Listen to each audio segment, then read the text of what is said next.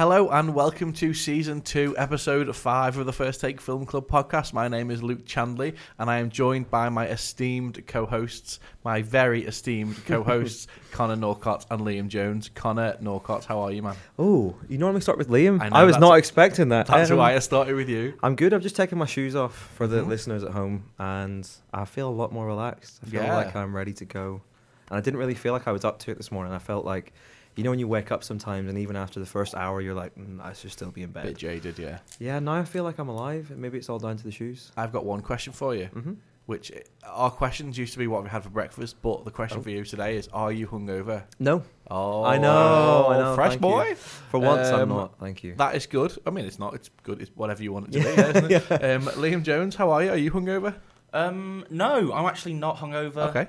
I had a great sleep last night. I went to sleep at 12:30, which in That's my good, book that. is Nice little early boy. early. Yeah, I'm quite impressed. that's fair. I've got a new job working in Yeah. Odeon Boy. New job, lad. Yeah. Working in the cinema that I now, I always have Yeah. frequented. So yeah, eventually no more bar work for me, hopefully. That's great. Yeah. That's great. You just be serving me beers behind the counter. Yeah, that's absolutely fine by me. That's fine. Yeah, that's much better than I imagine some of the clientele currently. So, No comment. let's move on from this introduction and we'll talk about. I think we might have some new listeners, hopefully, because we do. Well, we'll finish the competition by the time this goes out, but we'll just discuss how the podcast works. We watch films that we've never seen before, and then we talk about them on the podcast. It's really that simple. Doesn't take much explaining. We've got an opening question this week, and as opposed to doing news, we're just going to talk a little bit about the Oscars for like 10-15 minutes. But the opening question is kind of in relation to Best Picture winner Parasite, and it is, what is your favourite foreign movie? Connor, do you want to go? Yeah, I find this quite hard to pick because it depends on what mood I'm in normally. But it's hard to get away from Oldboy, Park Chan-wook's Oldboy, which is another South Korean film that I think since the first time I've watched it, I've just thought that's one of the weirdest, strangest, most disgusting, disturbing films I've ever watched. And I fucking love it. It's so good. And every time people ask me like, "Oh, what if I'm trying to find something a bit foreign, a bit out of the normal mold, what should I watch?" What if you've got a strong stomach, watch this. Yeah. And yeah, that's probably the one I gravitate towards. I remember the first time I walked in from work and Liam and Laura were watching it, and he was just like, "What the fuck is this?" And that was before some of the most fucked up parts happened. And I think Korean cinema is just where it's at the minute. Yeah. He released a film in 2015, Park Chan-wook, called The Handmaiden, which I love. And then you've now got Bong Joon-ho winning Best Picture, Best Director for Parasite. So That's awesome. Korean's where it's at. We're going to do Oldboy on the podcast, aren't we? We have to. In a few weeks. Have a few weeks, yeah. Liam, do you have an idea of your favourite foreign movie? Yeah, I've been having a good hard think about this. I've not watched as many foreign films as Connor, but mine is probably a film that we did on the podcast, and I think it's my highest rated film that I've reviewed on the podcast so far, and it's Spirited Away, Studio Ghibli. It's incredible. I love it so much. It's really beautiful. Yeah, it's just a perfect movie, isn't it? It really is. But I need to rewatch it because I bought it for the podcast and watched it once. I do really want to rewatch it It's again. now on Netflix. Yeah, but then it's nice to own these. Yeah, things, Definitely. yeah. What's yours, Luke? It's a two-way throw up. So I've got one which feels like a cop out, even though it's not. Hunt for the Wilder People. I know what you mean by it feels like a cop out. Yeah, in terms of it is like a foreign movie, but in terms of like kind of what I would call maybe actually foreign to me, it's probably Wreck. Oh God, it's so good. The first time you watch I've never seen it. neither have I. Oh, I know. It's because it's a scary boy. Connor's a little bitch. And I'm a with bitch horror when it comes to horror. Like, I'll watch Yeah. them on my turn. If I feel ready to watch a I horror watch film, I'll on be my like, terms. I really like that. okay, I'll watch Yeah. one now. I'll probably dip into one every month. You know what I don't like? 'Cause I'm surprised that actually I'm not that surprised, but you guys digged Roma, didn't you? Oh, Yeah. Roma is incredible. Rome is amazing, but I find it's one of those films like, have you watched The Pianist? No. Where it's just like monumental, breathtaking film that will completely floor you, but it's there's some things in that film that make it hard to love for me. But it's like, in terms of The craft, it's it's great. just it's fair. ridiculous, and he's a genius, Alfonso Cuarón. So. I want to watch Wreck at some point on the podcast. I think Wreck would be a good. Yeah, it's good. You know why? It's quite funny. I haven't watched many horror films recently because since me and Connor moved into our new flat, our sofa is kind of centered in the middle of the kitchen living room, so there's loads of space behind you, loads of empty space behind you. That's true, you know. I've not thought about that. I can't sit there and watch a horror film. In case something comes out of the oven. No, for real. Honestly, I watched. I can't remember what it is, but there was a French horror TV show that was on Netflix. Oh, yeah, I remember. I can't remember what it's called now. But anyway, I binge watched that with Laura, and when we were watching it in the living room, I was always looking over my shoulder, honestly thinking that someone was going to come and get me.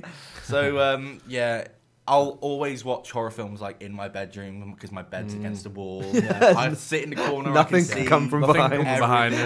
Because I don't know. Just a thought of like I'm the type of guy that won't have my feet outside the duvet because I feel like someone's going to fucking grab me. Oh well, mate.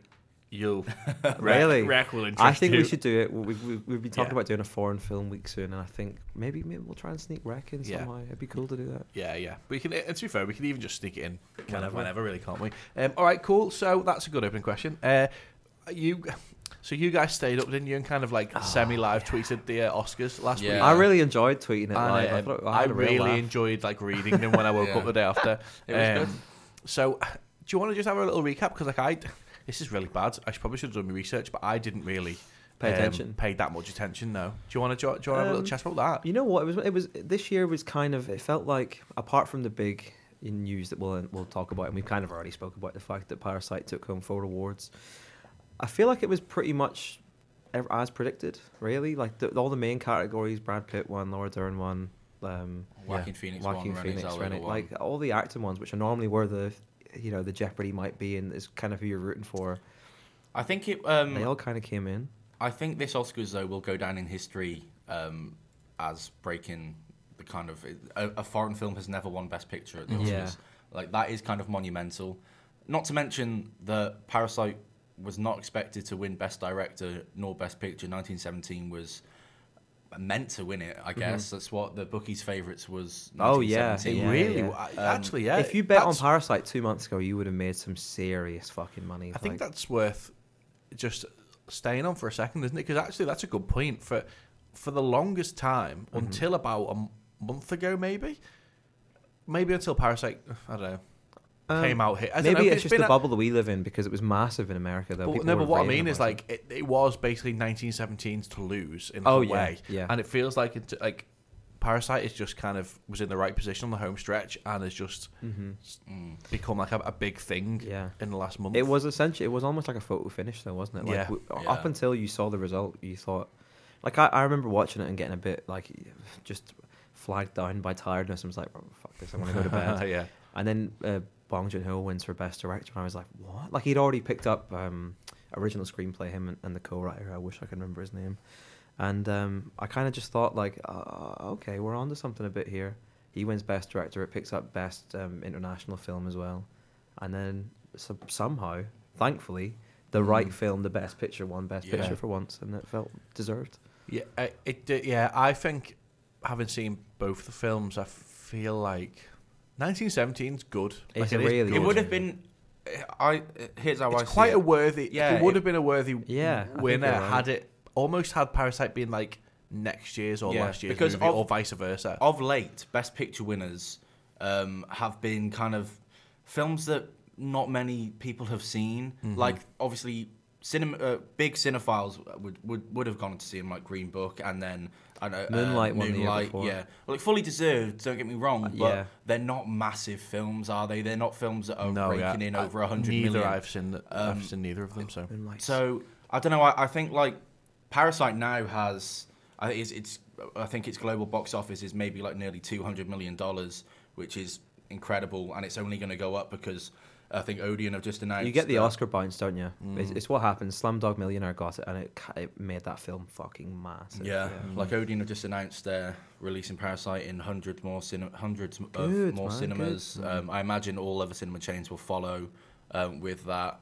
Since we've been talking about it, I've had people ask me like, should I watch this Parasite then? And I'm like, yeah. If you're even considering it, go watch it. What have you got to lose? Yeah. You might watch a film you've got to read a bit for You know, off. It's amazing. I watch English films with the subtitles on, so it doesn't really. I've never thought about. That's interesting because I read yesterday a bit of a thread on Twitter about subtitles becoming the norm, and this is bad. But I don't really want them to. But that's because me personally, I've got a fucking they will just distract me. If it's an English language film, I'm not really into it. But I'll do it because the TV quality on a thin, flat screen TV is normally trash unless you've got surround sound in your flat, which we're not going to fucking have it. Yeah. So you have subtitles because sometimes you need to fucking see what's going on while you've got the washing machine on. Yeah, exactly. Or someone's doing dishes. Yeah, that's kind of what it is. Like as soon as the washing machine comes on, if the washing machine's it's game over. It's game over. Yeah. Your whole flat is shaking because it's made out of paper mache. Or if the kettle's on, the kettle's the worst for it. I was watching Graham Norton the other day, and Connor put the kettle on, and I was like, right,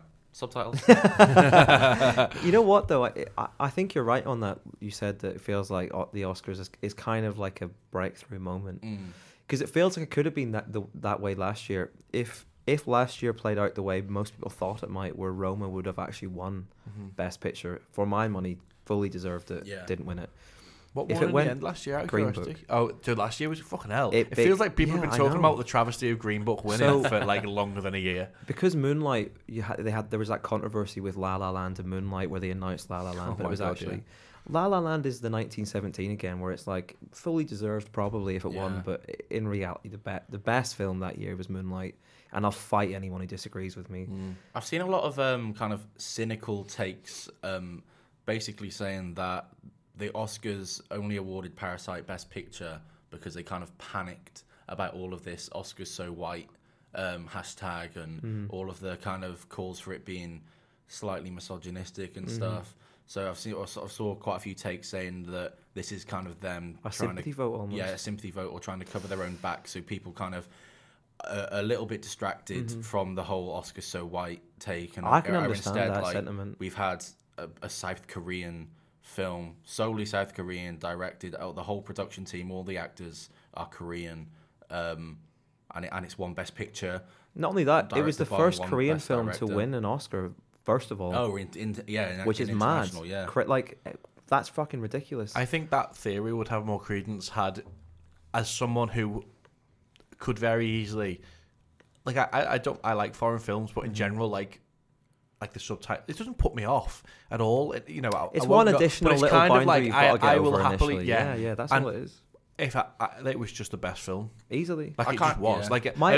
People saying that, I bet if somehow we could find out who was saying it and if they'd seen the film, they won't have seen. Not only that, if you look at the reaction of the room when Parasite gets an op, everyone's going fucking stoked, mad. Aren't they? Yeah. Everyone's pumped. So let's be it won because it deserved to win, not because there was a sympathy vote. There was a really lovely moment where the kind of they were accepting the Best Picture and the lights went out because they were like, right, that's it, you've had your time. The lights went out. Then everyone started going up for the mic to come back up and the lights to come back on. Everyone's going up. Were people booing as well? I heard that people booed. That's boss. And then the lights came back up, the microphone came back, and everyone was like, yes, because they wanted to hear them.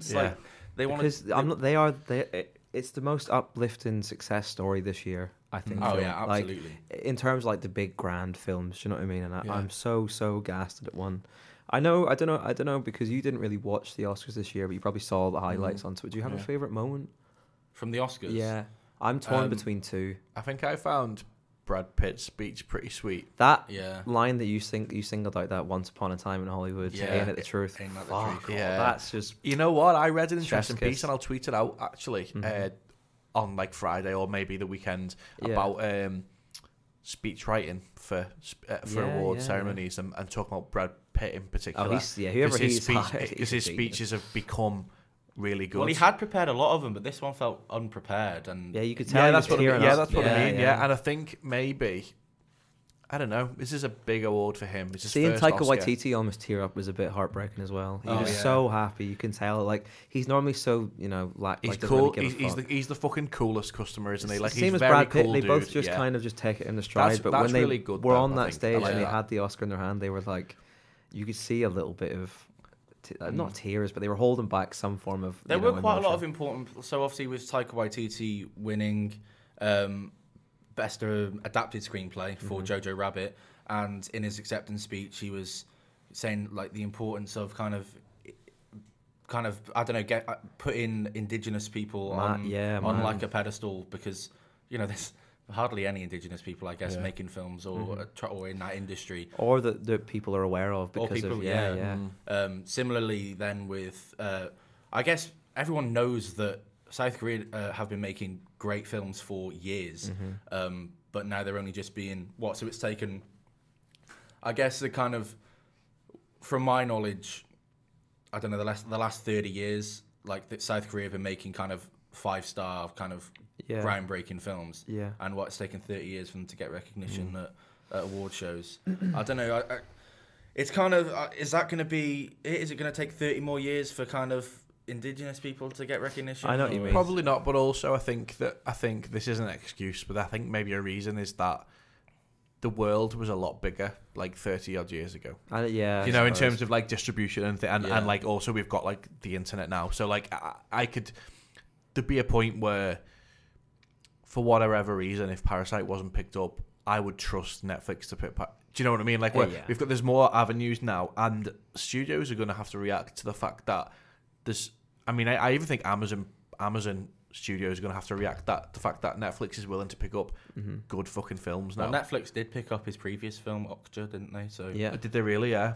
And you know what? I'm glad I don't love it, but it's cool that they have it, because it's another one with like, it's kind of barbed with a political message in there that you kind of don't have to dig that deep into to figure it out. Yeah. I like it a lot. My favourite moment. I was going to say, what was your favourite moment? It's hard. Everyone giving Martin Scorsese credit for he was nominated for what, like 6 or 7 Oscars. Irishman won fuck all, and fair enough. It doesn't need it. But when Bong Joon-ho was on stage and he mentioned that quote that I wish I could remember it, but he calls off a quote that he'd been burning into his head since he heard it. And it was from Martin Scorsese, and he was like, "I just want to thank you," and everyone turned around and gave him a round of applause. Everyone stood up. I was like, you hear Spike Lee in the background go, "Yeah, Marty." Yeah, and Spike Lee's just, you know what? It was so wholesome and so nice, and I loved it. It was really, really cool. I really, really enjoyed Cynthia Erivo's performance for the song from her film Harriet that she was nominated for. I just thought, because there were so many musical performances and they were all shit. Yeah, even like Eminem came on, did Lose Yourself, and it was shit. Like, he needs to just retire now. We appreciate what you did 20 years ago. Now, just retire. But then she came on, and she is incredible. She's honestly, her voice is incredible, and the song was really good as well. Like, and it was just one of the moments I was like, sick. Like, I needed this. I needed like an actual nice little interval. This is kind of the same. I kind of felt like that in the middle of the NFL, So when the halftime, and I was just like, I'm not arsed about NFL. I was just watching it because it was on, and like I think J-Lo's performance, I was very much like, I didn't expect this, and this was really enjoyable. A lot of energy. Okay, so before I move on to the actual films that we're going to cover today, you said that you were not surprised by Jojo Rabbit winning Best Adapted. Well, I hadn't really followed. But I mean, was there anything that? Because I don't think there was that much that was surprising. I really thought Little Women a lot of it. It was the only one I got wrong. Yeah, I thought Little Women would win it because I wasn't really paying attention to what was winning it. But I just couldn't. I don't know. Because I didn't love it as much. Maybe it was my own personal bias that was clouding it. Because for my money, I think Little Women that adaptation is perfect. And she should have been nominated for Best Director. I know we talked about it, but it's a fucking joke. Yeah, I think it was mental that she wasn't. So winning it, I was kind of like, okay, I don't know. It just didn't really feel like an Oscar film to me. And I know that's such a wanky statement, but it didn't. And I think this was kind of one of the years where the idea of the Oscar film was kind of thrown aside. Parasite winning. I think that's and pretty helpful. Joker being nominated as well. Like, that's not a typical Oscar film. I think, but because it's comic booky, you're probably right. I think, to be fair, I was kind of worried that Joker would win loads, but it turned out it just won what it deserved. Well, I was it definitely won that. Hilda Guanadotia, I hope I pronounced that correctly, but she won best score, and it was fully deserved because her score was beautiful, and it was kind of. The only one that rivals it for my money is Thomas Newman. Yeah, 1917. Amazing. Roger Deakins won cinematography for 1917. Yeah, and even I was like, fine. Like it was never a competition. No, I think maybe because he won cinematography, they felt like they didn't have to give Sam Mendes director, because Roger Deakins and Sam Mendes worked so closely on that film. Yeah. They kind of True, both... but I feel like there's so much direction that you don't see on screen. No, You know absolutely. what I mean? I think... But yeah, you're right. You know what? It's over now, and I can't wait to not have to look at film Twitter. Fucking, wow, where's Greta Gerwig? What the hell? Where's Lorraine Scafaria? I'm like, what? Fucking chill out, man. Yeah. Get it Lu next year. Wang. Yeah, that's a bit sad, actually. Yeah. Going back to Joker before I move on, I was worried that it would. I think when Joker came out, I would not be surprised if we all thought it would win a lot more than it won. I think it maybe deserved 10, 11 nominations, but it got what it deserved because it wasn't the best. It wasn't the best, because it came out and then films came out that were better than it. Yeah. You know what? Yeah, that's Do you know what I mean? That's perfectly right. And I was a bit worried to be like, and it's nowhere near as bad as everyone gives it credit, as everyone doesn't give it credit for. yeah. So yeah, you know what? It was all right. It was all right all round.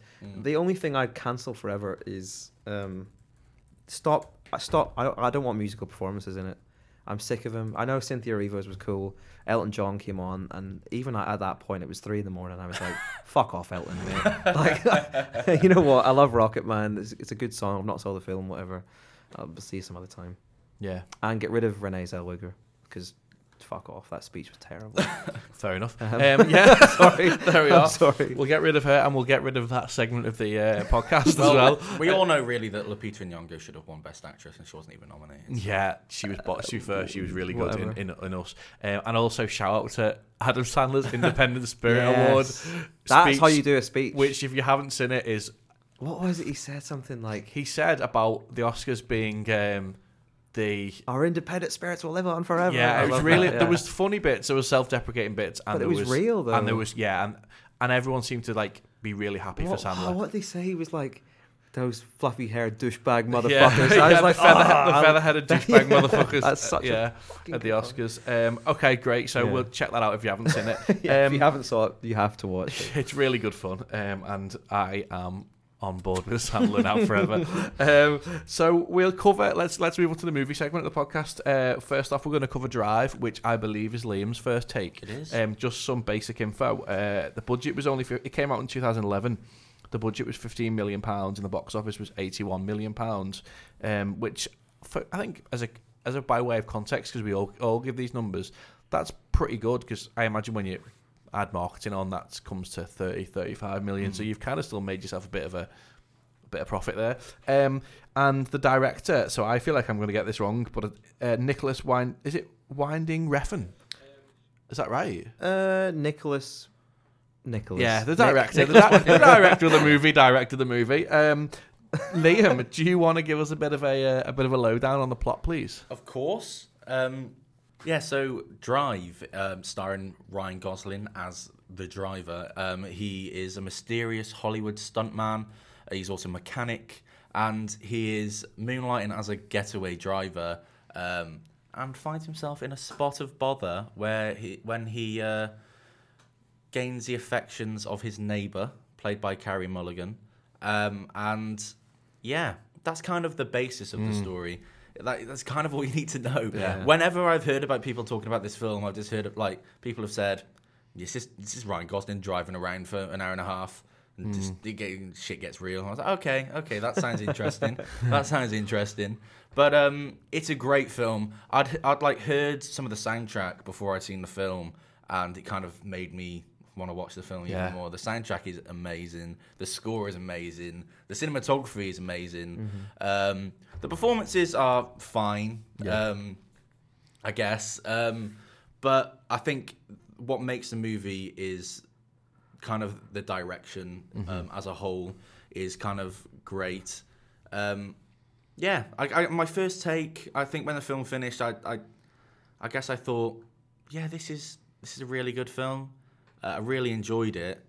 I wouldn't say it was like groundbreaking. I wouldn't say I was blown away by it. There are actually some moments that I found a little bit unnecessary. Okay. And I'm not one to kind of have this sort of opinion at all, really, when it comes to like violence in film. I usually, if it warrants it, fine. But I think it kind of went from 0 to 100 quite quick.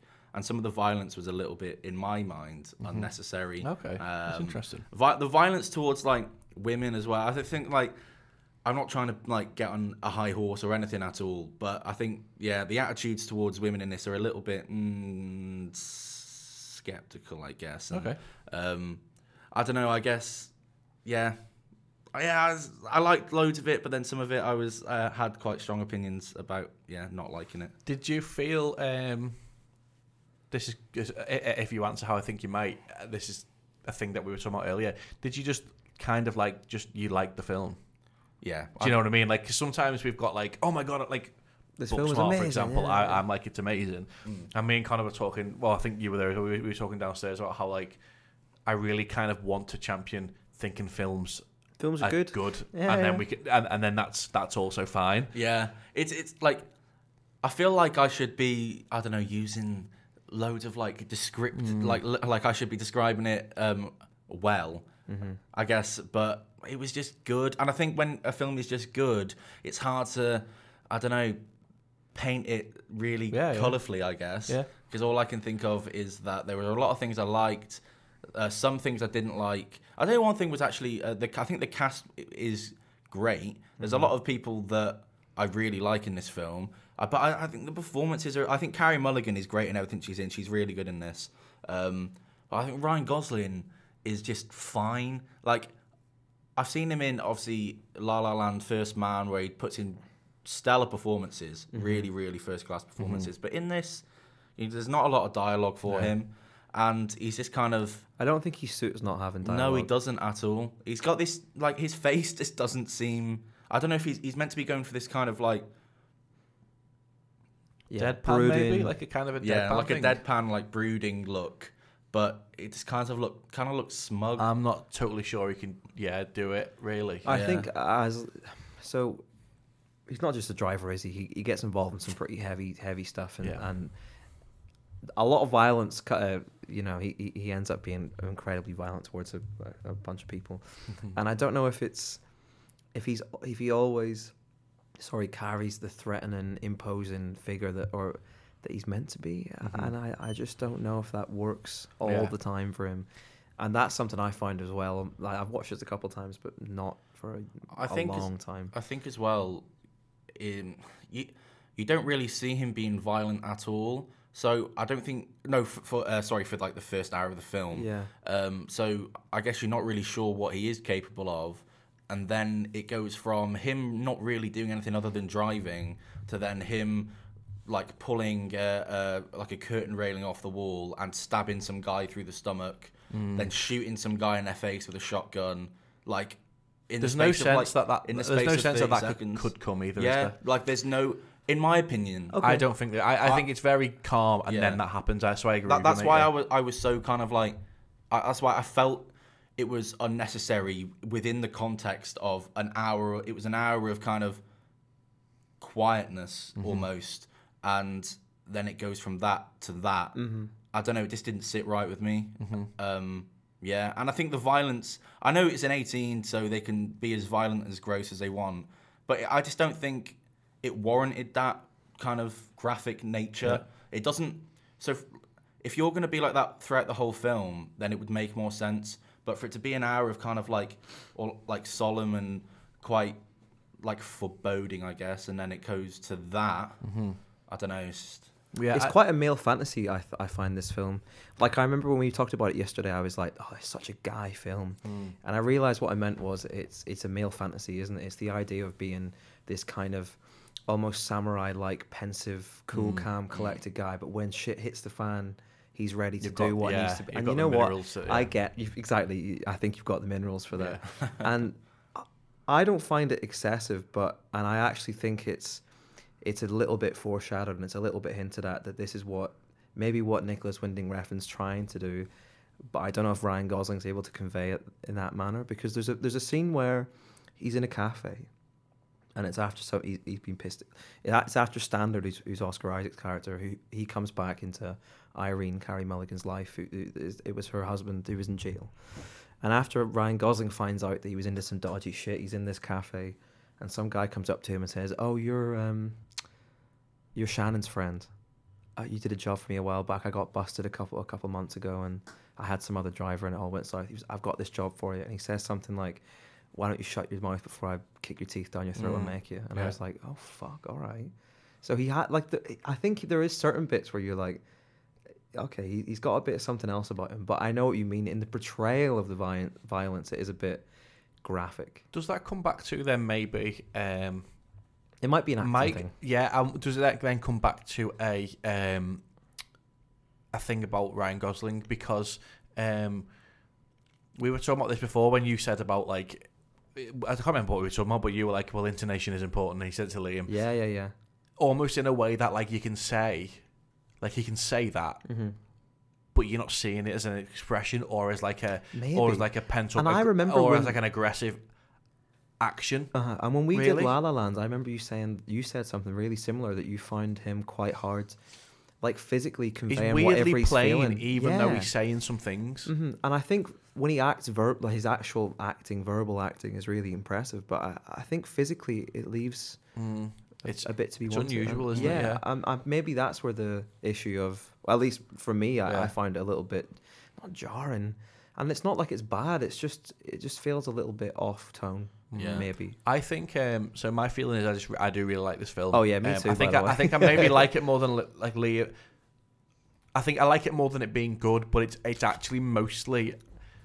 I feel like it's a vehicle for cool things that aren't necessarily like the cool plot soundtrack, the cool cinematography. It all looks LA. very. It kind of looks, exactly. It looks how I would love like a lot more films to look, in like a weird, like a noir-y kind of way. It is a neo-noir, and I enjoy the storyline. I enjoy the kind of.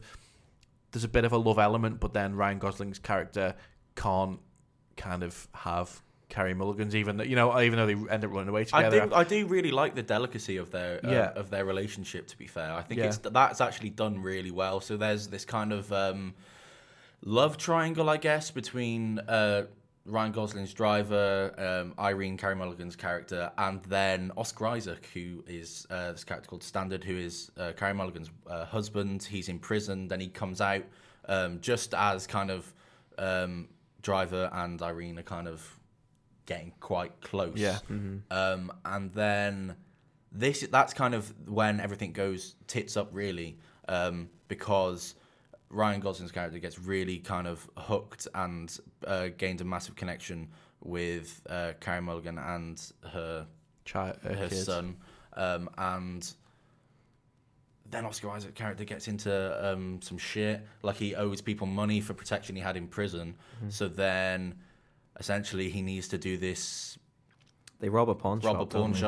And then driver says, okay, I'll do this, because if this means that I can make sure that her and her son are safe, then I will do this, because that's all he wants. He wants them to be safe, because he's kind of fallen in love with both of them.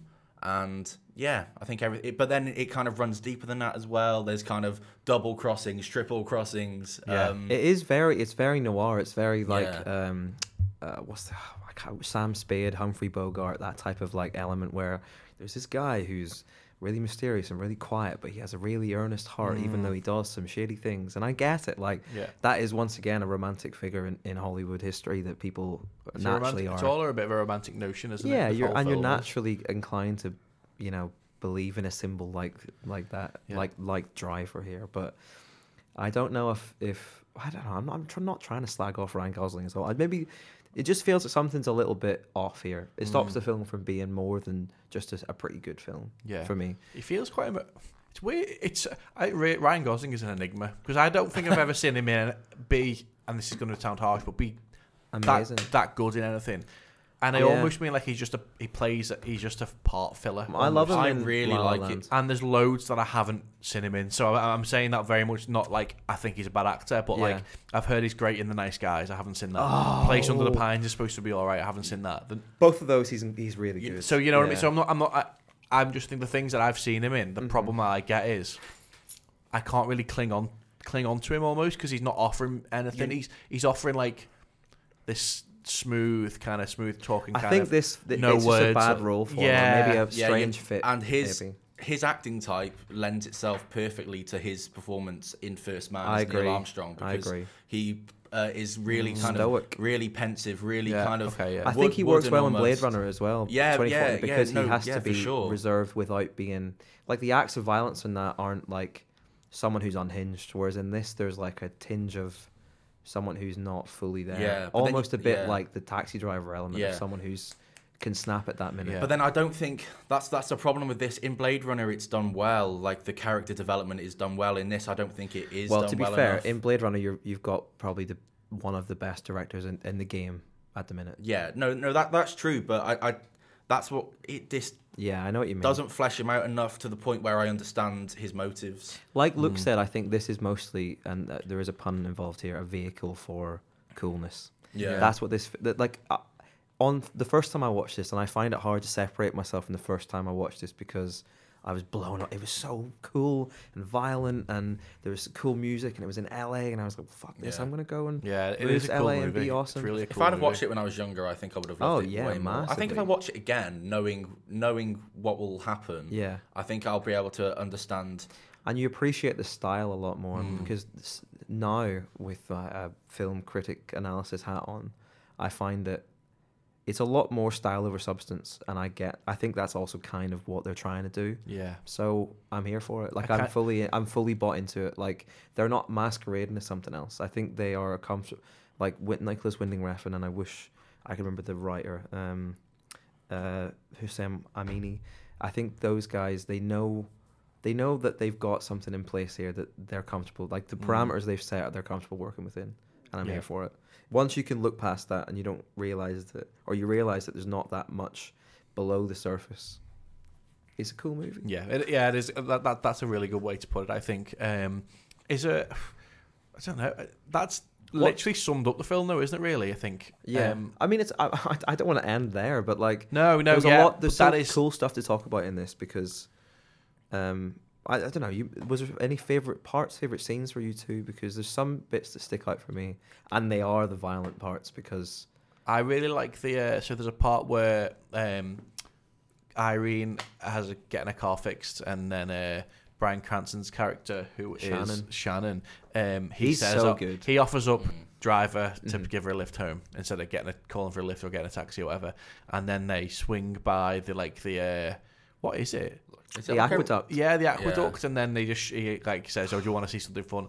And like that is like, as a scene, I just think is quite romantic, and the music, and also like the huey element to the camera and the colours. And you got the soundtrack, the kind of synthy, vibratory Yeah, soundtrack. I just think it's like really, it just appeals to all the things that I like Aesthetically. superficially of a film. 'Cause Not to mention, sorry to cut you off. No, not you're to right. mention, this is also a really good example of storytelling without dialogue. Like nothing really gets said.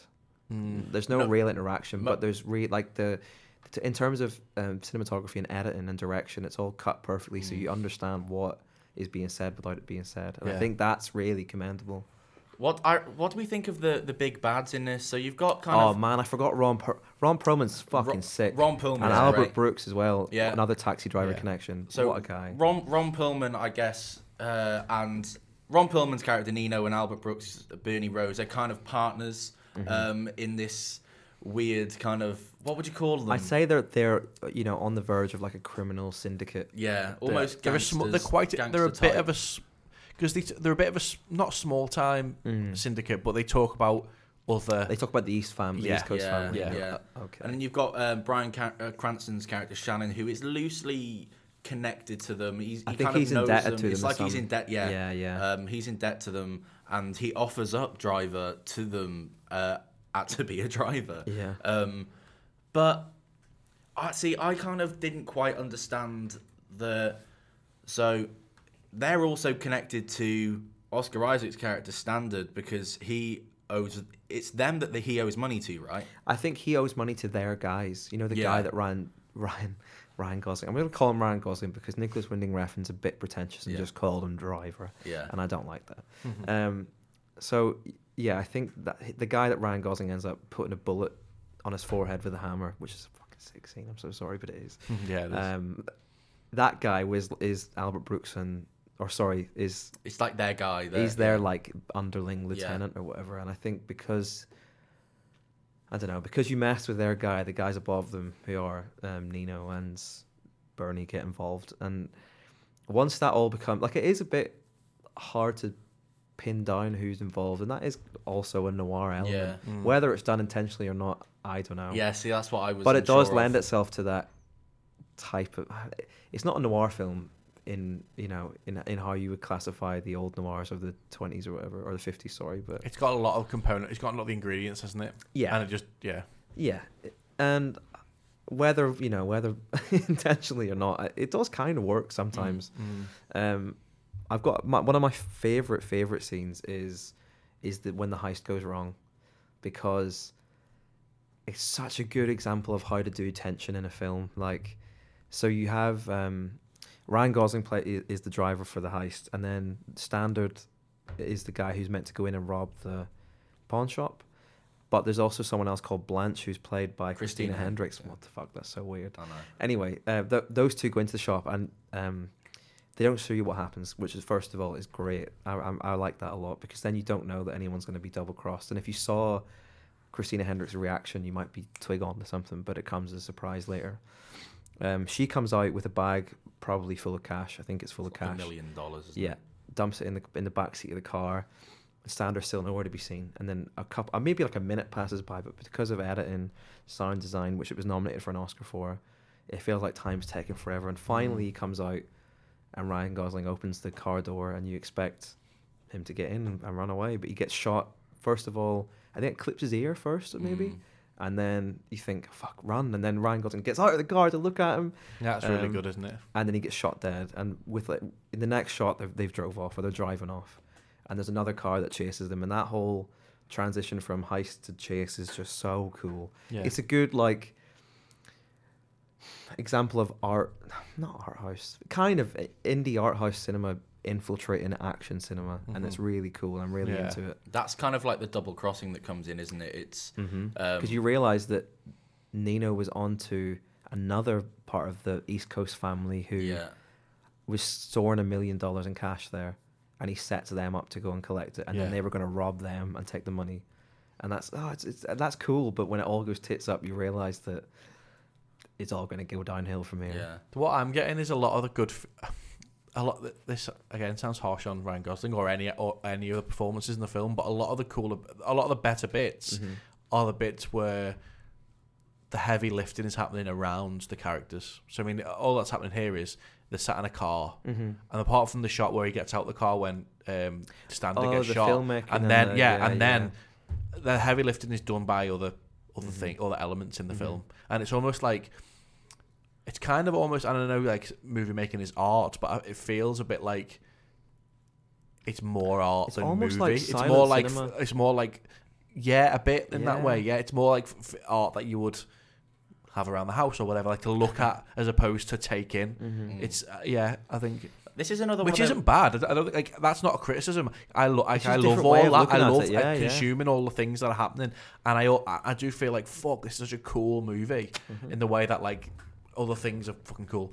But I think this is another one of those instances where the more we talk about a film, the more I realise that I might have liked it more. Or you might want to revisit it. Or more, Because I get like this. I think I'm going to feel like this when we talk about Booksmart, because there's stuff I really liked, there's stuff I didn't love.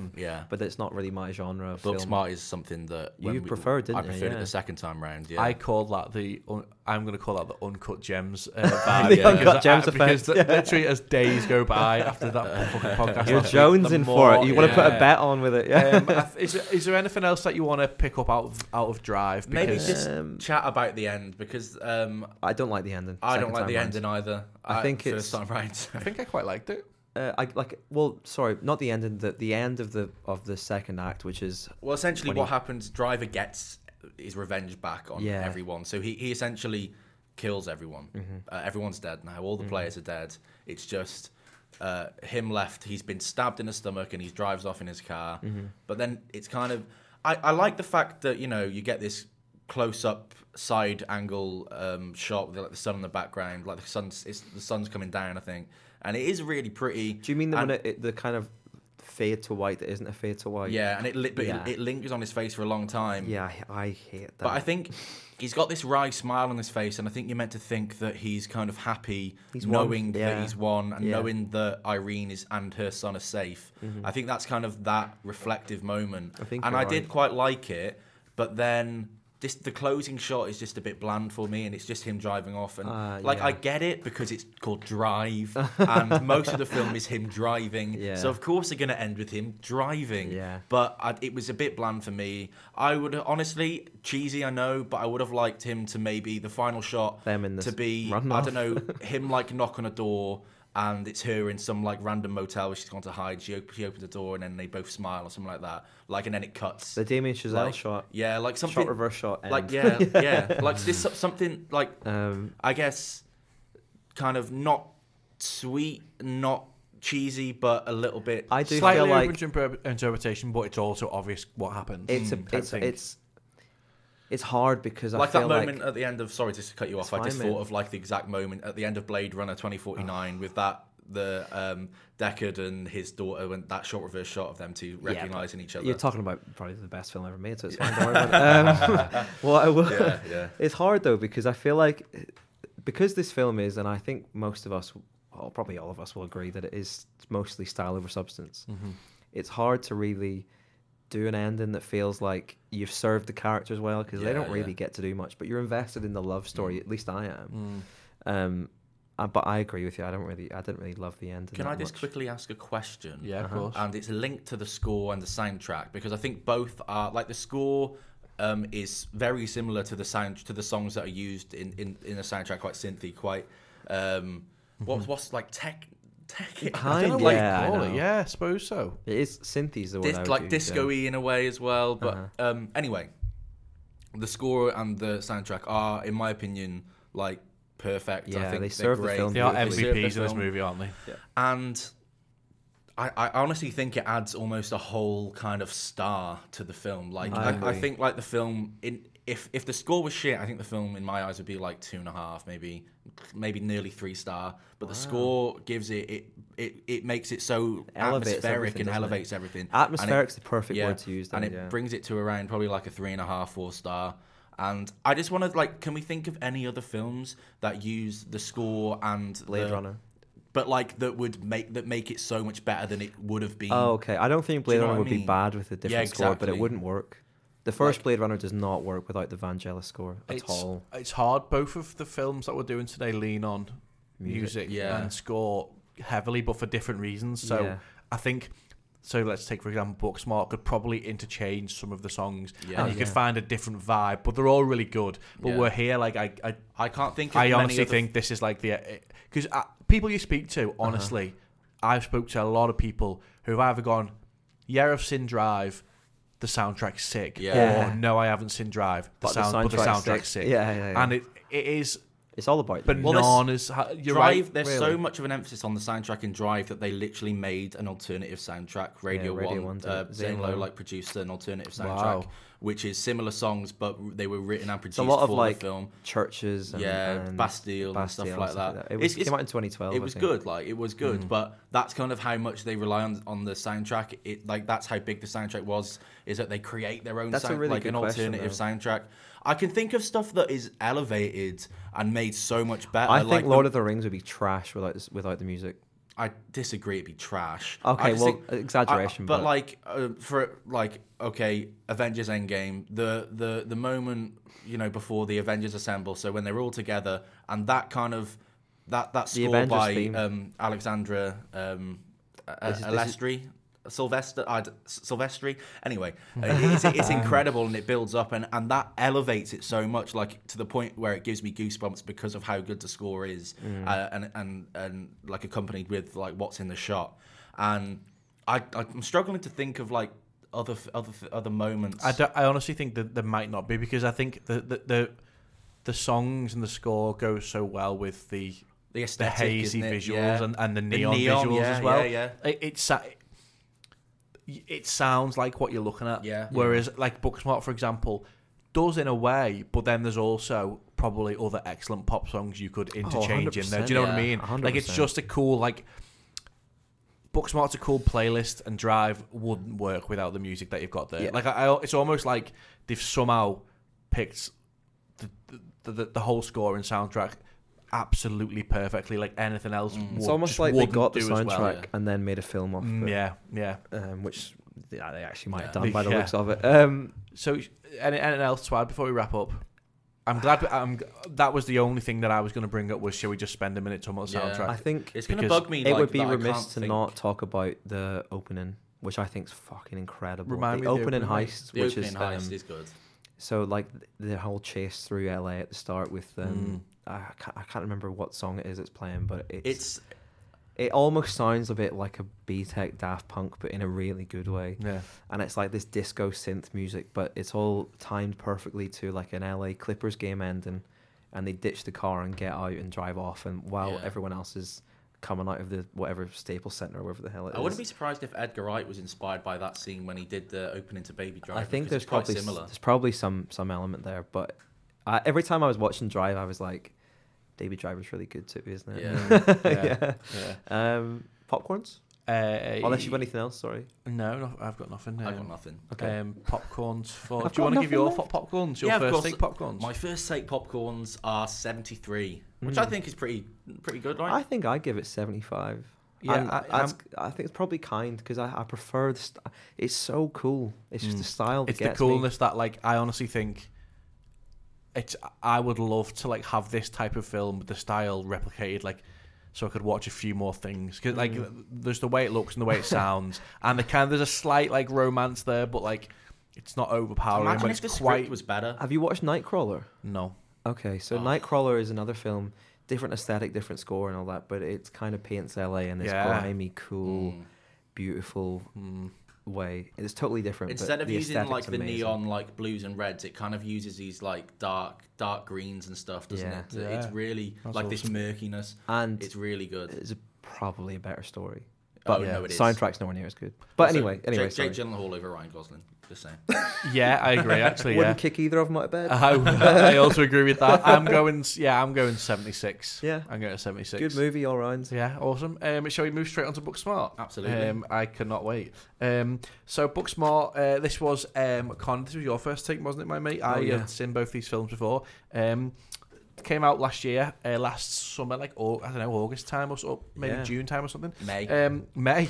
Oh well, Yeah, fantastic. 27th to be precise. Great. I'm just thinking of when I saw it, as if like the fucking world revolves around me. So it came out last year in May. Was a budget of $6 million, a box office of 24.9, and it was directed by Olivia Wilde of various kind of The OC things fame. of OC fame. Yeah, season 2 OC. Connor, describe the film. For 10 points. Describe for 10 film, describe the points, and for a bonus 5, give us your first take. Wow, I'll try. So this was Olivia Wilde's debut feature, I think, if I'm not wrong. You are not And wrong. thank you very much. And it kind of centers around these two high school best friends who, on the eve of their graduation, decide that they've had enough of being the clever, book-smart, try-hardy kids, and they've worked their asses off and realized that the schools that they got into are really good, but guess what? Everyone else who had a real laugh during school, they've also got into pretty good schools too. And they decide that, fuck it, we'll have one big blowout night before Amy leaves to go to Africa, and Molly decides to go to college, wherever it is, and they go on this one last big night out together. And it's just a really nice little coming-of-age kind of, I don't know, female best friend romance film, and they just... it's really good. It was like the big breakthrough comedy of this year, and I probably along with 8th Grade, which I saw come up on IMDb here earlier. I don't know why I put it off. It's not really something I would watch. Like this Connor doesn't do comedies. He's I do, heartless. I do, but I only like him when I'm hungover or if I. What I if kind of wanna... feel about you and comedies is it's not that you don't like them, but I reckon there's always something you could watch as an alternative. Do you know what I mean? Like it's not your priority, therefore like there'll always comedy be something in else. like films that aren't comedies. I like the comedy maybe. Kind of. Yeah. And black comedy I like a lot. Like I love stuff by the Coens and like that's right up my Fargo is I find I could watch it all Do you ever the feel time. like pressure to laugh If it's Nah. like I don't, I'm such a dickhead at the cinema. I will same. laugh when no one else laughs. And Oh. if I'm with, and not in like I thought you meant the opposite to me. Like, do you ever feel like you need to laugh? I'm oh, like, no. yeah. Do you ever feel like people think you don't laugh, so you've got to laugh a bit? No, I laugh at fucking, honestly. I will just laugh when I laugh. So. Oh, first take. Yeah, Sorry, I forgot the extra 5 points. They So you know what? Because it's something I never ever gravitated towards. It's nothing I'd watch. I did go in with like a little bit of a tiny skeptic hat on, a little tiny beret of skepticism, and it was kind of washed away. I really enjoyed it, and I almost wish I watched it hungover, so it could have like perked me up and sorted my day out. But it kind of did. Yeah. Like I didn't expect too much from it, and I think that's why I enjoyed it so much, because I know it was the breakthrough comedy of the year or whatever, but in terms of filmmaking and all that, like there's nothing really that you need to look at that is exemplary here, but it's so solid and it knows exactly what it wants to do and it does it, and it's got a good message behind it, and I'm really here for it. I really enjoyed it, but because it's not, an old gangster film from the 80s, it's not it's not going to get 100 popcorn. It's just not, but I honestly, I'd recommend it to people. Yeah, it's a really good movie. Liam, what do you reckon, mate? So when I first watched this, I was left feeling, I wouldn't say cold, that's a little bit too harsh. You sound like me. Yeah. No, when I first watched it though, I think that I'd heard so many kind of journalists that I do listen to and like respect big this up so much, give it 5 stars, say it's the best comedy ever. I think I know who you're talking about. And when I watched it, I don't know, I felt like it wasn't as good as people made out. Hype. Yeah, the hype. You got uncut gems. Yeah. Uncut gems got so many. It's going to become a verb. Yeah. It didn't live up to the hype for me at all. And I don't know. I think when I was first watching it, I found some of the parts a little bit cringy. It comes with the genre in my book. Yeah, I know what you mean. a little bit cringy. And I don't know. I don't really. I think the 2 leads are great, but like I don't know why I thought what's her name, Billy Lord. I think she was a bit rubbish in it. Did she play the kid that always pops up everywhere? Yeah, like I find her really funny. I thought she was sick. Yeah. At first, the That's joke Carrie was a bit Fisher's like, daughter. That's Carrie Fisher's daughter. Yeah, it is. Yeah. whoa. It's nice, isn't it, when you have knowledge that Connor's not caught, you can wheel it over him. Carrie, wow. Yeah, because she's in some of the Star Wars films. Sorry, But continue. actually, stylistically, there were actually a couple of bits that I really thought were great. Is this still on your first watch? No, my second watch. So what did you think of when you watched it for the episode now? So second watch, the cringiness had kind of, I didn't pick up on any of the cringiness. Yeah. Apart from there was one moment which I did pick up on some of the cringiness, but it's fine. It was near the end anyway. It's fine. It's got to have some of that kind of. I agree Has with to. what Connor says in terms of like. These films will become more cringy the kind of older. You don't we buy something get from a IKEA bit. and expect them to build it for you. Do you know what I mean? Yeah. But there are some really like nice stylistic choices. For example, there is a moment where, I'll be editing that out. yeah, it's that bacon and egg McMuffin. Ooh, yeah. Not McMuffin, just normal muffin. Anyway. There is a moment when the 2 leads have this big heated argument, and kind of midway through their argument, the sound cuts out, and there's this like quite somber music kind of playing over them whilst they're screaming at each other. So you can't hear what they're saying. You can kind of pick up some of them, what they're mouthing, and then the room is full of people kind of filming them and watching them, but at the same time they're not paying attention to anyone else in the room other than what they're saying to each other. And I don't know, I thought it was really beautifully done, and was for me like I know it's a comedy, but that moment was like the best part of the film, because it was like, right, this is a proper film. This isn't just like fucking, I don't know, road trip. Role models. There's emotional anchorage. Yeah. That it happens all the way through, but you It's a really realise good it way to when sum that it up. happens, because It's a really you good way to realise sum that you it up. care about these people a bit, I think. Yeah. And I think it's got a lot to do, obviously, with Olivia Wilde's direction. And I think, honestly, if a man directed that, I don't think he would quite like.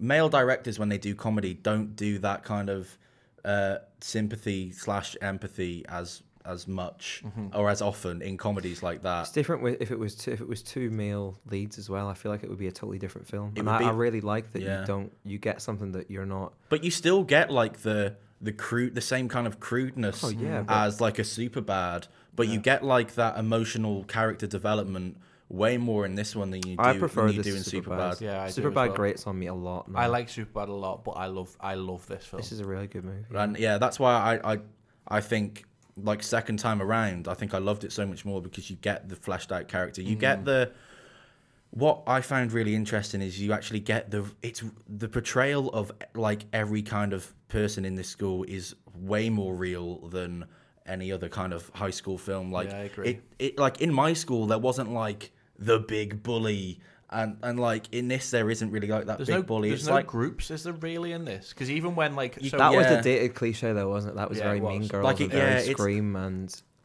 it's Yeah. so much more like I was watching this like this is so much more like this is like a representation of what school I went to. There wasn't really these segregated groups. It was like everyone had their own quirks, their own personalities, and you obviously of course have your own close friends, but at the same time you all know each other and you all get on with each other and you all kind of root for each other, kind of maybe from a distance or whatever, and you kind of get that near the end where they have their graduation and everyone's cheering for each other and like they might not see eye to eye, but you know they're not arseholes. And like that kind of reminds me of like my school. Of course, you know, you'd have the odd instance, but I think when you get to that age, like when I was in year 11, my final year of high school, I think everyone was kind of similar to that. Like everyone there was a people little who bit hung more, out with each other, but they weren't necessarily in groups Yeah. because of what they enjoy. I think that's a thing that they do wrong in teen films is people are clumped together through what they enjoy or their interests, when actually like if we were all in high school together, we all have separate interests. Like film is our interest, but we don't just hang around with people who enjoy films. Like No we hang around way, with people who man. like aren't that arsed about films. And this seems like it's kind of a level playing field. yeah. In general. Shall we talk about the reason that these Molly and Amy go on the journey to like have the best night ever, which is like where the teen bit comes from, is because they're not nerds. They just try really hard, but they've kind of pushed fun honestly, out of they're the idea of school. academic like geniuses. The people almost, the people who are interested in they apply studying, themselves very well. They do apply themselves very well, but then they figure out that well, no, they don't figure out. They hear that everyone else has also gone to 6 schools because they didn't just care about school, but they cared about school, but not just school. Yeah. And then that's when the revelation of like, oh, we've got to have fun tonight. Isn't that really cool to have like they're not going on a night out, like they aren't uncool people. No? They've just like, do you know what I mean? Like usually geeks in films, like you kind of like, yeah, they are uncool, but like they're quite stylish, they're like quite funny. And the people who you would have probably called in like American Pie or in any other films, like the jocks, are just people who have also studied really hard. So it's almost like no one's a caricature of the thing. Like you say, everyone's on the same level. It's just like Molly's a little bit misinformed as to what it means to be clever or what you have to do to be like a really clever person or be successful. Academically. Yeah. Like she believes that you have to stay in and study every day. She doesn't kind of. She's got to this point where she suddenly realised that you have. Sorry, I'm kind of repeating what you've just said. No, really. it's all right. But like she does get to that point where she realises that shit, I've missed out on a lot of stuff because a lot of people have been doing all these extracurricular kind of, not even extracurricular, but They just had a they bit of a just had laugh, a bit of mate. a laugh. Yeah. Like I do find that the whole point. I don't know. I find this film, like normally at least in my book with my prejudice, and you know I'm not really into stuff like this, but normally my prejudice would allow me to believe that the message, the whole it's okay to be yourself and do your thing it would piss me off because it's done in such a pandering, condescending way, and I love that this isn't because when you are this age, when you're 18, people 18 nowadays are more fucking switched on than half the people that were 18 20 years ago because you have to be, because the whole world is in your fucking pocket on your phone, do you know what I mean? And you're so on to and aware of everything that I feel like people grow up a lot quicker than what people might have used to be, or maybe it's just how I perceive things. But these people have genuine depth, and that's what I really enjoyed about it. And there's a scene that comes after the argument that you talked about where Molly runs into one of the characters, AAA, and she gives her a lift home. When they talk, and they're from different backgrounds, friend groups. They do different things. They don't really like each other because they don't really know each other. But during this car trip, they kind of talk about that they kind of supported each other from afar, and that they never badmouthed each other, and they kind of just did their own thing. But you kind of realize, you see through Molly's perspective, that she's waking up to this idea that everyone has their own shit going on, and you just, as long as like, at the end of the day, people come to this school, they do the work, and then they go home and go about their lives, and that's kind of the awakening that Molly needs, and it's done in this way that isn't, you need to do this and this and this, and that's when you'll be happy. It's more just it's all relative to the individual, and I really enjoyed that. That scene with AAA actually is like really layered though.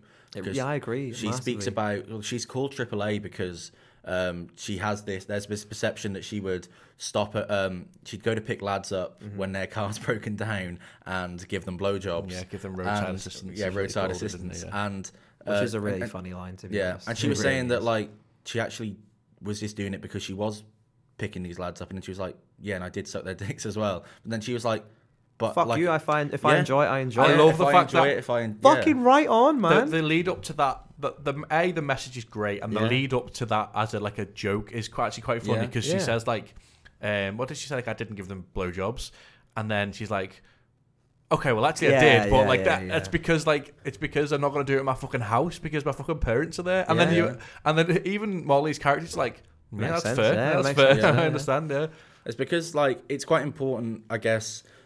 You know, in films in the past like this, she would be like the slut, and there wouldn't be any kind of any explanation as to why, and it would just be she's the slut. But no, she's a real person who enjoys like. And it kind of does tackle sex shaming as well. Like, it breaks down the idea, or like the idea of, okay, this girl kind of looks like she skateboards and she's got short hair and she's got tattoos. Oh, she must be a lesbian. And then genuinely, and Amy fancies her, and she's like, I don't know if she's come out yet, but I'm getting this vibe. She might be a lesbian. Guess what? She's not. Yeah. They don't even address it. She might be straight. She might be bi. Who gives a fuck? Lots of the stuff they don't explain things that you don't need to explain, and they do flesh out the character called AAA, but then she's also going to fucking Harvard. Yeah, exactly. And like she's more than a sexuality. And I love that. And once again, it's not done like it's done quite on the nose, but without it being pandering or condescending or even explicit. Like it's just because of the way you see things that you realize that it's not actually that. I don't know. It's not. People are naturally hypocritical until you realize that you're being hypocritical, and you try and stomp it out. And I think that's the journey that these characters actually go on, and I really enjoyed that. What did you make of? So there's two aspects that make this film for me. Like, so it's my film of last year easily, including if you want to include Parasite in there because it came out last year. Still, that it's just my favorite film of the year. Man. It's my there's two reasons, and one is the fucking banging soundtrack, and the second is just the comedy. What did you make of the comedy? Generally, normally, once again, not to, you know what? Here we go. I'm miserable as fuck. I don't normally laugh at comedies because I always think like I know, like I understand the formula of how punchlines and jokes work in like typical American. What's the guy? Judd Apatow comedies can fuck off forever. Now I'm just done with him. Will Ferrell comedies also can jump, apart from Talladega Nights and Seven Kings. We will eventually cover that. It's 2025 and we still haven't. But normally, you understand the setup, so you kind of guess the punchline, and I'm not into that. But in this, like, there are just it's the kind of chemistry and the interactions that I find funny, and less the set up punchline jokes. Yeah. So I did laugh a couple of times during it, and I found myself not just like fully laughing. And I really enjoyed it. I really did. I wish I could think of some examples because I watched it about 5 days ago. I'll tell you one. I've got one as well. I'll tell you the one that, and this, people who know me probably won't be surprised that this is what I found absolutely hilarious. And it's a moment where, so Amy is, she's a lesbian, but she hasn't actually, been with a girl before. She hasn't been with a girl before. She doesn't quite know what to do. So they're in the back of their principal's taxi, because their principal, for some reason, is also a taxi driver. Uber driver. And Molly then gets a lesbian porn up on her phone and shows Amy, and she needs a charger because her phone's about to die. And then he hands her the charger, And he's like, "Oh, what music are you listening to?" He's like, "Yeah, we can put your music on if you want." We can put you and puts their supposed music on, and in fact, it is. That is funny, actually. And it goes on for a little bit too long to the point where it's like, lies. that's where the humor lies. So I find it funnier near the end of that bit, because as it goes on, it just is more ridiculous and ridiculous. You can't help but laugh at it. But then he goes, oh, is that Cardi? Is that Cardi B? Good line. I like. So I think this is an example of the humor because it's not really a joke setup, although it kind of is. So it's when I can't remember the character's name, but Amy is talking about the girl that she fancies, and it's a skateboarder girl, Ryan. Yeah, Ryan, and she's saying, "Oh, she just looks like someone who'd be like really fun to like have sleepovers with and hang out with and watch movies with." And then Amy's like, "You can have sleepovers with me," and she says, "Yeah, but with Ryan, there'd probably be more vagina." and then it's like, "Yeah, fair." Fair. There's no like that's the end of the joke, and it's like there's lots of little funny bits like that. I think I find the character of Jared quite funny. Who's the kind of rich dickhead, try-hard kid, but he's actually... But the try-hard is because he wants people to like him. Yeah. And you know that from the start when you see his over-the-topness. And I find some of the jokes with him a bit, or some of the bits with him, because they're not really jokes, a bit kind of, I don't know, not pandering, but a bit kind of crap. I really liked him as a character. I liked him, but do you not find... I didn't... Some of them I really enjoyed. I felt quite sorry for him. Near the end, when he actually he doesn't even have to, after he admits to Molly how he feels, and then they do have this another little interaction after, and it's quite nice. And then he does the speech, where he starts the speech for her. "Hi, I'm Molly. I'm Molly, and I'm a woman." And I thought it was funny. You can't not laugh. There's another subversion there though of where she's talking to him at the party, and he's obviously like got all this bling, and he's got this fast car, and whatever, and he says he's just like, I just want to make airplanes and make musicals. And then she's like she doesn't go like, what the fuck? But obviously she's like, what? And then he goes, well, I want to do is I want to have an airline company and then make enough money there that I can produce new musicals. And he's original musicals. There's just there's not enough original musicals. And you're just like, my man. From this fucking dude. Yeah, yeah. And there's that all over the show. You've also got like, I know I said that I don't think Billie Lourd's a great actor. Apologies, but her character is quite interesting in that throughout most of the film, she's been made out to be this absolute nutcase, but then turns out that she is, the only person that's there for Jared, and is actually a really kind and caring person.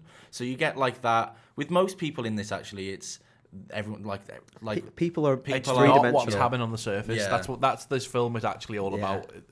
Yeah, and that's real, and that's like real life, isn't it? Mm-hmm. Yeah. Soundtrack. Honestly, this playlist is like... I listened to it yesterday, and it's all actually I've listened to for about 4 weeks. There's some songs on there that I would never ever listen to, but in context, most of that's for me. Yeah. In context to the film, though, I think it really works. Yeah. And does it make you want to go out and get pissed? Because it makes me want to get fucked up every time I listen to it. Honestly, no, nothing makes me want to get drunk anymore. I think I've kind of... Are you really? Because last week you were hungover. Yeah. Well, nothing makes me. It just happens. Sad Take Film Club where you just... Yeah. To be fair, actually, we were in the taxi on the way here, and we drove past the Caledonia, which, if you're listening to Caledonia, it's a bit of a shithole, and they do terrible beer there. But I was like, I really want a pint. I could take a terrible beer right now. Yeah. What was your favourite scene, Connor? In terms of the story, I love the graduation speech and that whole ending, and the entrance from them in Jared's car is really cool as well. Filmmaking wise, the bit when what's her name, Amy jumps in the pool with everyone and she finally lets loose. And in this one moment of, not caring, and she instantly becomes vulnerable and realizes that Ryan, who she fancies, isn't gay and is actually hooking up with some other guy. The guy that Molly fancies. And that was really sweet. But in terms of like visuals and color palette and cinematography, that was all beautiful, and editing. The whole culmination of every filmic element there was really enjoyable. I've read some bits about the film in general. I'm just really interested to hear. I'm often interested to hear what other people think when I think a film is this good. Me too. And I think, well, it's usually for you, not up at teen comedy. And I am 31, but whatever, it's fuck it, whatever. And they would say, I think I agree with this and disagree. A lot of debut directors try and like do a lot of directy stuff and do like a lot of like interesting like interesting shots or interesting like color and like you say with the set color palettes and just or, loads of like, oh, I'm a director here, watch me direct. But I think there's some of them, but not enough to be able to say, yeah, we get it. Yeah, exactly. Like there's like with the shot within the swimming pool, So and then good. there's a slow-mo scene where they're having the argument, Mhm. and also like I think the slow-mo scene where they at the beginning where they're just like the bell goes for school, and then everyone's just like throwing like condoms around with Love water that. in. It's Love really that slow-mo, and like, you know, the kid's on the skateboard with the fire extinguisher, and he's like slow-mo just riding his skateboard. Like It's there's a lot of confidence. like She's really got confidence in Yeah. the Yeah. style Well, that they she do- wants they- to do, and I really but then respect that'll happen like 3 or 4 times in the film, but then for the rest of the film she just lets it breathe, like it Mhm. just happens. Yeah. Directly after, sorry, Luke. Yeah, go Sorry. ahead, man. Directly after that scene Connor was on about, they kind of do like a wanna, don't they, following her, which is really, really, Yeah. really well done. Yeah. Like for like your first film, and it's a fucking like high school comedy. Yeah. To do like a wanna like that, and it does really. It's where like it's not even done for like a gimmick as well. It's done to add to like kind of to show like her Isolation. isolation. almost, That's the yeah. word. Thanks, Connor. And yeah, that's done really well. I just want to. I really, really like in terms of play it. Not she doesn't play it safe, but she.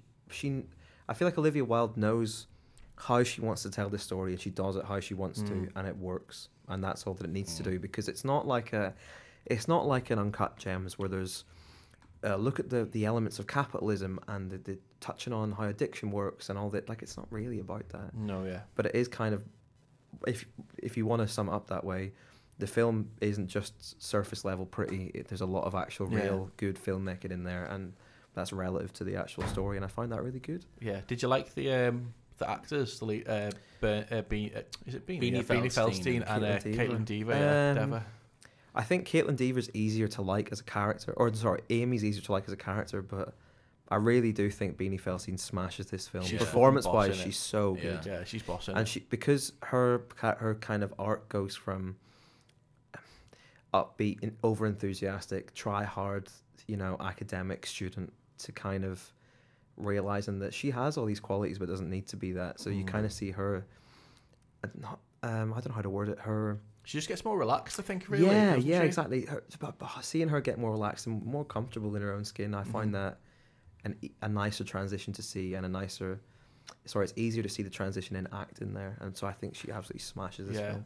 She was nominated for a Golden Globe for this. Oh wow! Yeah, Wow, I know, really? yeah. That's. She didn't win it, but like she was fucking nominated. I think nominations good in a way where I like agree. it's like it's recognition. fair play. That was Yeah, good. yeah. It wasn't the best And because for no harm to this film. For a film like Booksmart, to be nominated in an acting category. yeah.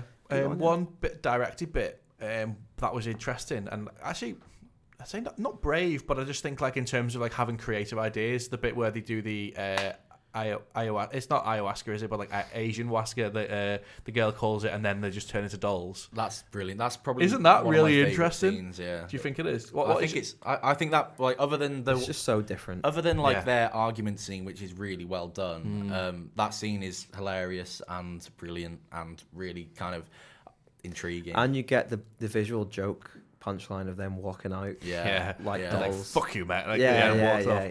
yeah. I think maybe we've just I love this film because I love it. We've probably kind of expended like everything. Yeah. What's my? Let's let I me wanna say know my. I don't know what my favorite scene is. Why do you? What made you love this film so much? Because I know that this.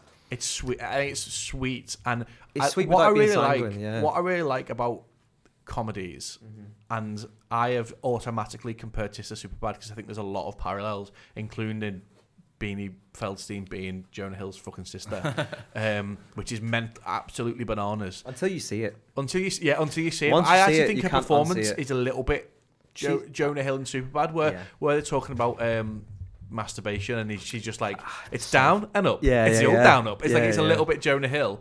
It's just sweet. I think it's just really sweet, and it surprised me a lot. It's And- rare you get a film about female friendship as well, Yeah. without It- there being a love element. It doesn't over egg almost anything, I don't think. It just allows, like, it's a funny script, so let's let that funny script be there. Let's have some beautiful shots, and let's have it like quite a bright movie. It's hard to describe why I love it so much. I think it's just because it's hilarious. I love my comedy. I'm really into, like, I love the fact ticks that the it's boxes for you, doesn't it? a female-led movie. And and I really love sweet films that have got really crude elements to them, though. And I don't know. Yeah. I think it's because it's good to be able to do both. I agree. And Oh. that's it, basically, yeah. I And think I'm you going to summed give that up this pretty film well. some fucking popcorns. So, unless is there anything else that you wanted to talk about? I feel like there's something I'm missing out here, but I There can't. probably is, but it's a good film. Yeah.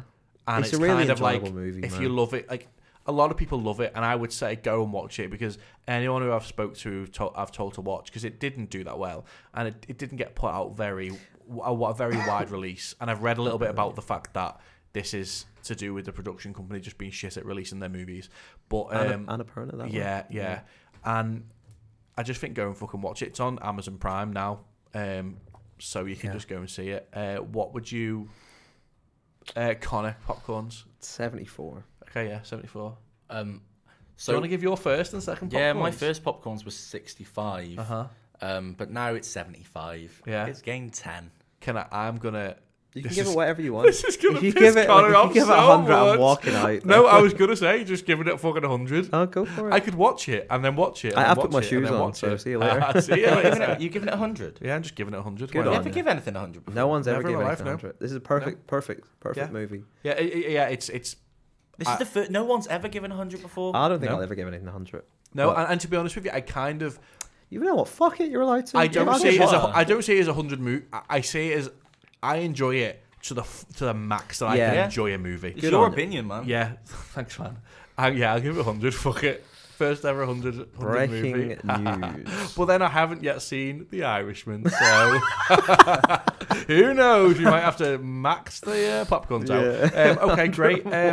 That's kind of. I suppose that's kind of near the end of the episode. If there's anything to, I suppose we'll plug a few little bits. I am going to see Cleaning Up the Town, which is a documentary about the Ghostbusters tonight. So cool. At Facts. So I'm going to write something for the website, which should be online by the time this podcast comes out on Friday. Just 'cause oh man, I just love Ghostbusters so much. I love it. I'm so scared to watch it again. Oh man, are you? Because I grew up loving it as a kid, and I've Yeah, not yeah. watched it in about 8 years. yeah, that's And fair. that's such a long. That is it. Yeah, Like that is a my long your time. opinion on films and life changes in the course of a year, let Yeah. alone 8 Yeah. years. So Yeah. But I'll watch it and I'll report back, and then maybe you can watch it again. yeah, in the next I would 8 like to years do of your if we life. do like a second take film Yeah. club or a revisited. I'd like to do I'd that love as to a do thing, because we Ghostbusters. could almost pick whatever fucking film we wanted. For Man, that. the Yeah, fact that we absolutely. like, I'm dying to talk about Trainspotting so much. Okay, well let's make it Trainspotting happen and Ghostbusters. in the next 2 months, because I feel like every week we've got a new episode for 3 weeks in Yeah, advance. yeah, that's true. We'll do a second take. So I'm going to go to that. Have you guys got anything interesting coming up? We've got. Oh no, I was going to mention our competition, but it's. You've just put me. It I ends don't know what tomorrow. the fuck I've got interesting coming up.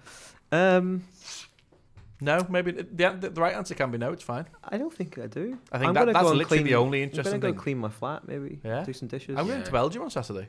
Oh, that is interesting. That is very interesting, Yeah. isn't it? I want Is it. that where Bruges is? It is. We're going to Bruges. Apparently, it's the most boring city in the world. Cool, thanks, man. Can't wait to go and experience Genuinely, have it. you yeah. watched In Bruges? No, the I know, film? but I want to watch before I go, which is Yeah, you should. well in 2 days. So Well, I've got the DVD. I would give it to you, but I'm not going to see it. no, it's. I'm not gonna. I I'm feel not like gonna. we're Fuck just- off. I feel like we're just talking. That would be cool. Yeah, Report back, I will. and I'm I'll check out I'm, Bruges. uh, in a gonna couple of drink a years' lot. time. So I'm going, it's Valentine's Day on Friday. Me and Laura are going to the florist for food, and then Yeah. we're going to go watch Queen and Slim. okay. And we're going to go meet my family because they're up. Yeah, So nice. yeah, that's what's going on. Sounds That's what's going on. I don't know if the listeners want to know what I'm doing tonight. So I'm They working tonight in the Merchant. Yeah. Tomorrow I'm working in the Old Odeon. The Old Odeon. It's the new Odeon. It's the Odeon. It's the Odeon Odeon. Lux. I love that recliner. And Saturday, back in the Merchant. Friday. Okay, yeah, let's. Yeah, I want to know what you're doing until the week after Friday, so we can just See all right, What we're doing next week? Oh shit, yeah, the movies we're doing next week, and they're fucking big as well. We're doing Parasite and Snowpiercer. Yeah, so we went to watch Director Parasite last week, and I honestly haven't stopped thinking about it. And since it's won all the Oscars, and we want to watch it again, we thought let's just spoil the shit out of it this Yeah. time and talk about it on air. Yeah. It's been And out what for a few weeks what as well, better hasn't it? film to accompany it with than Snowpiercer, the one that was absolutely buried alive. Well, tried to be buried alive by that big Dirty Frogman, Harvey Weinstein. Such a, So let's talk about it. Yeah, I'm really excited, and it's on Amazon Prime now as well, so you can watch it. Is it? Too. Oh, Yeah, sick. Snowpiercer That's is, great. That's great. But Parasite is in cinemas. Like, it's going to be everywhere. It's getting in a the bigger next release this so- week as of Friday. So But Please they're go all- see it. And please book your tickets because they are selling out everywhere. Yeah. I went to go and see The Lighthouse last night, and they get literally before we even said what film, they were like, "You're not going to see Parasite, are you?" I'm like, "No." And I was like, "Yeah," because they were all sold out all night. I was like, "Wow." Oh, That's so honestly, good.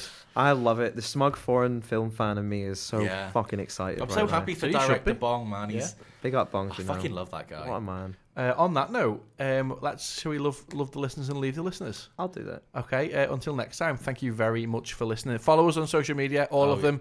5-star I reviews. can't even remember what they are. At Connor First take. Norcott. Okay. Give Connor a 5-star review just in general. At First Take Pod, that's what we're on all over. And until next time, thanks for listening. See ya. Bye.